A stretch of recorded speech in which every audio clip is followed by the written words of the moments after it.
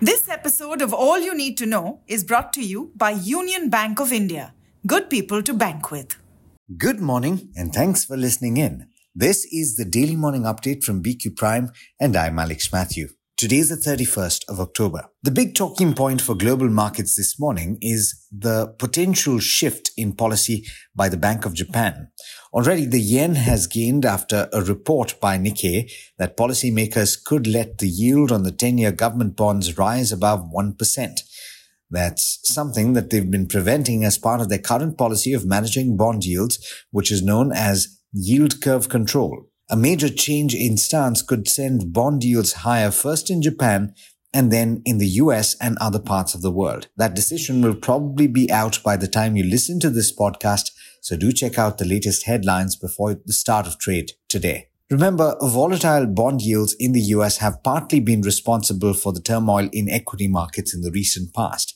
The yield on the 10-year Treasury in the US is not too far from the 5% mark, and that has caused fund flows to move away from equity elsewhere in the world. Back home, one of the top stories that we're tracking this morning is the fact that Tata Motors has said that an arbitration panel has ruled in favour to recover 766 crore rupees with interest from the West Bengal Industrial Development Corporation for the Singur Nano Project that the company was forced to scrap. A 3-member arbitral tribunal unanimously held that Tata Motors is entitled to recover the 765.8 crore rupees along with interest at 11% per annum from the 1st of September 2016 till actual recovery thereof from the corporation. The company is also allowed to recover 1 crore rupees towards the cost of proceedings. Moving on. The Securities Appellate Tribunal yesterday has overturned a regulatory ban on Punit Goenka, who is Managing Director and Chief Executive Officer of Z Entertainment Enterprises, that prevented him from holding a directorship or top managerial role in a listed entity. That's according to a report in the Economic Times today.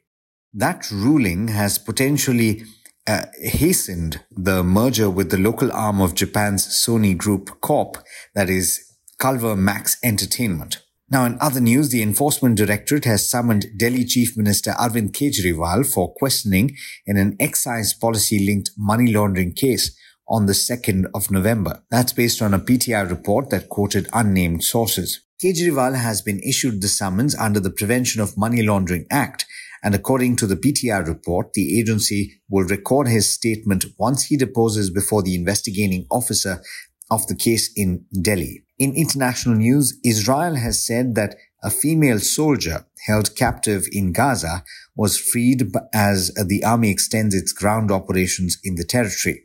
Israel has promised that aid flows will be increased as concern mounts over the humanitarian situation in the region. Authorities in Gaza have said that the death toll since the war erupted have surpassed 8,300, according to a Bloomberg report. In other news, General Motors has reached a tentative contract agreement with the United Auto Workers Union, bringing an end to a 6-week-old strike that had upended U.S. automobile production and cost the industry billions of dollars.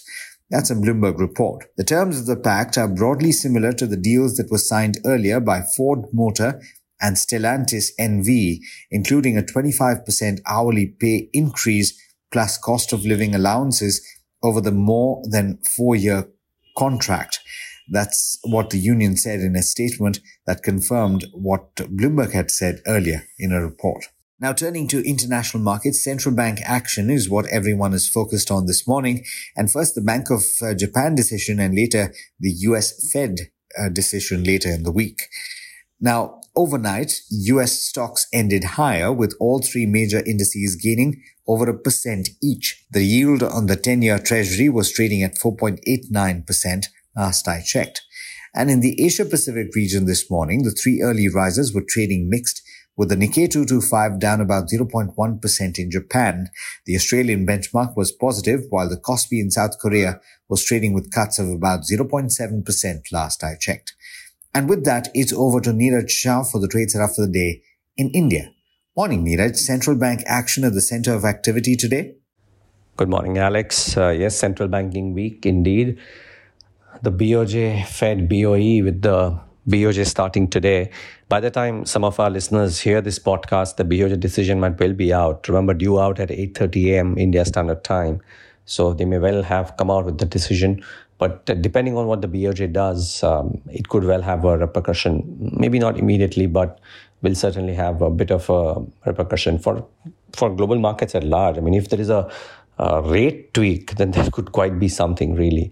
A Reuters poll, though, suggested that 2/3 of the respondents who are economists globally said that the BOJ will only tweak the rates maybe next year.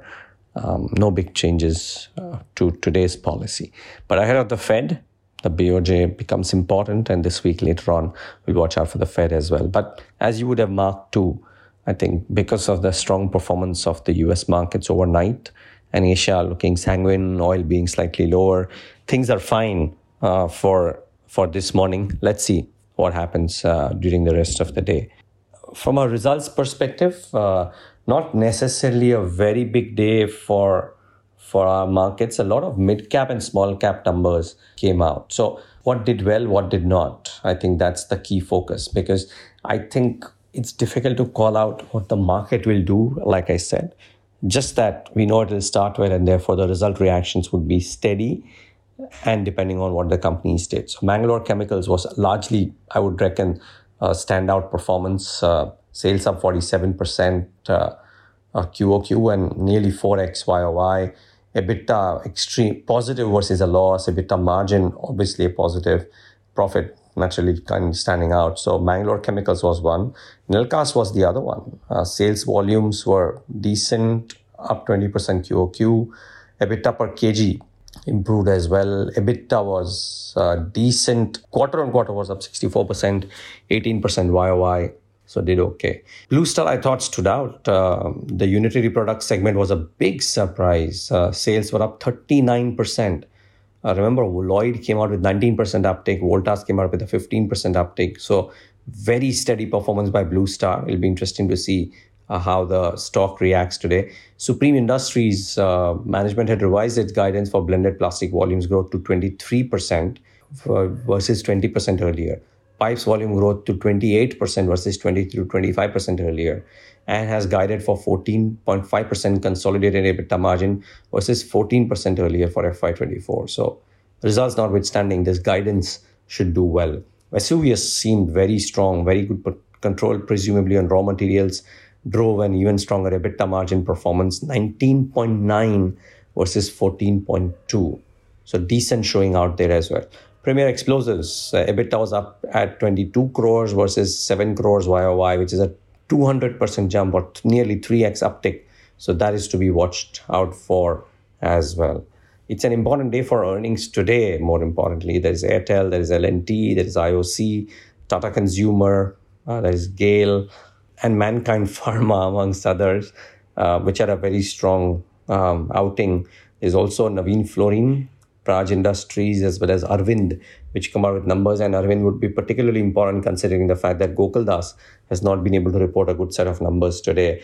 And their margin contraction might actually have a bit of a bearing on Gokaldas export stock in the session. HDFC Bank, I don't think there'll be too much of a reaction, to be honest, to HDFC Bank's buy-side analyst meet. But there were positive opening remarks that there's no P&L loss from construction finance. They spoke about how credit growth equal to nominal GDP, and they'll grow 400 basis points higher than the system credit growth. Deposits will not be an issue. Asset quality is doing okay. So some positive remarks there. Let's see if it helps the stock. But you were right as you tossed to me that it is a central banking dominated week, and maybe that will be the overbearing factor this week at least.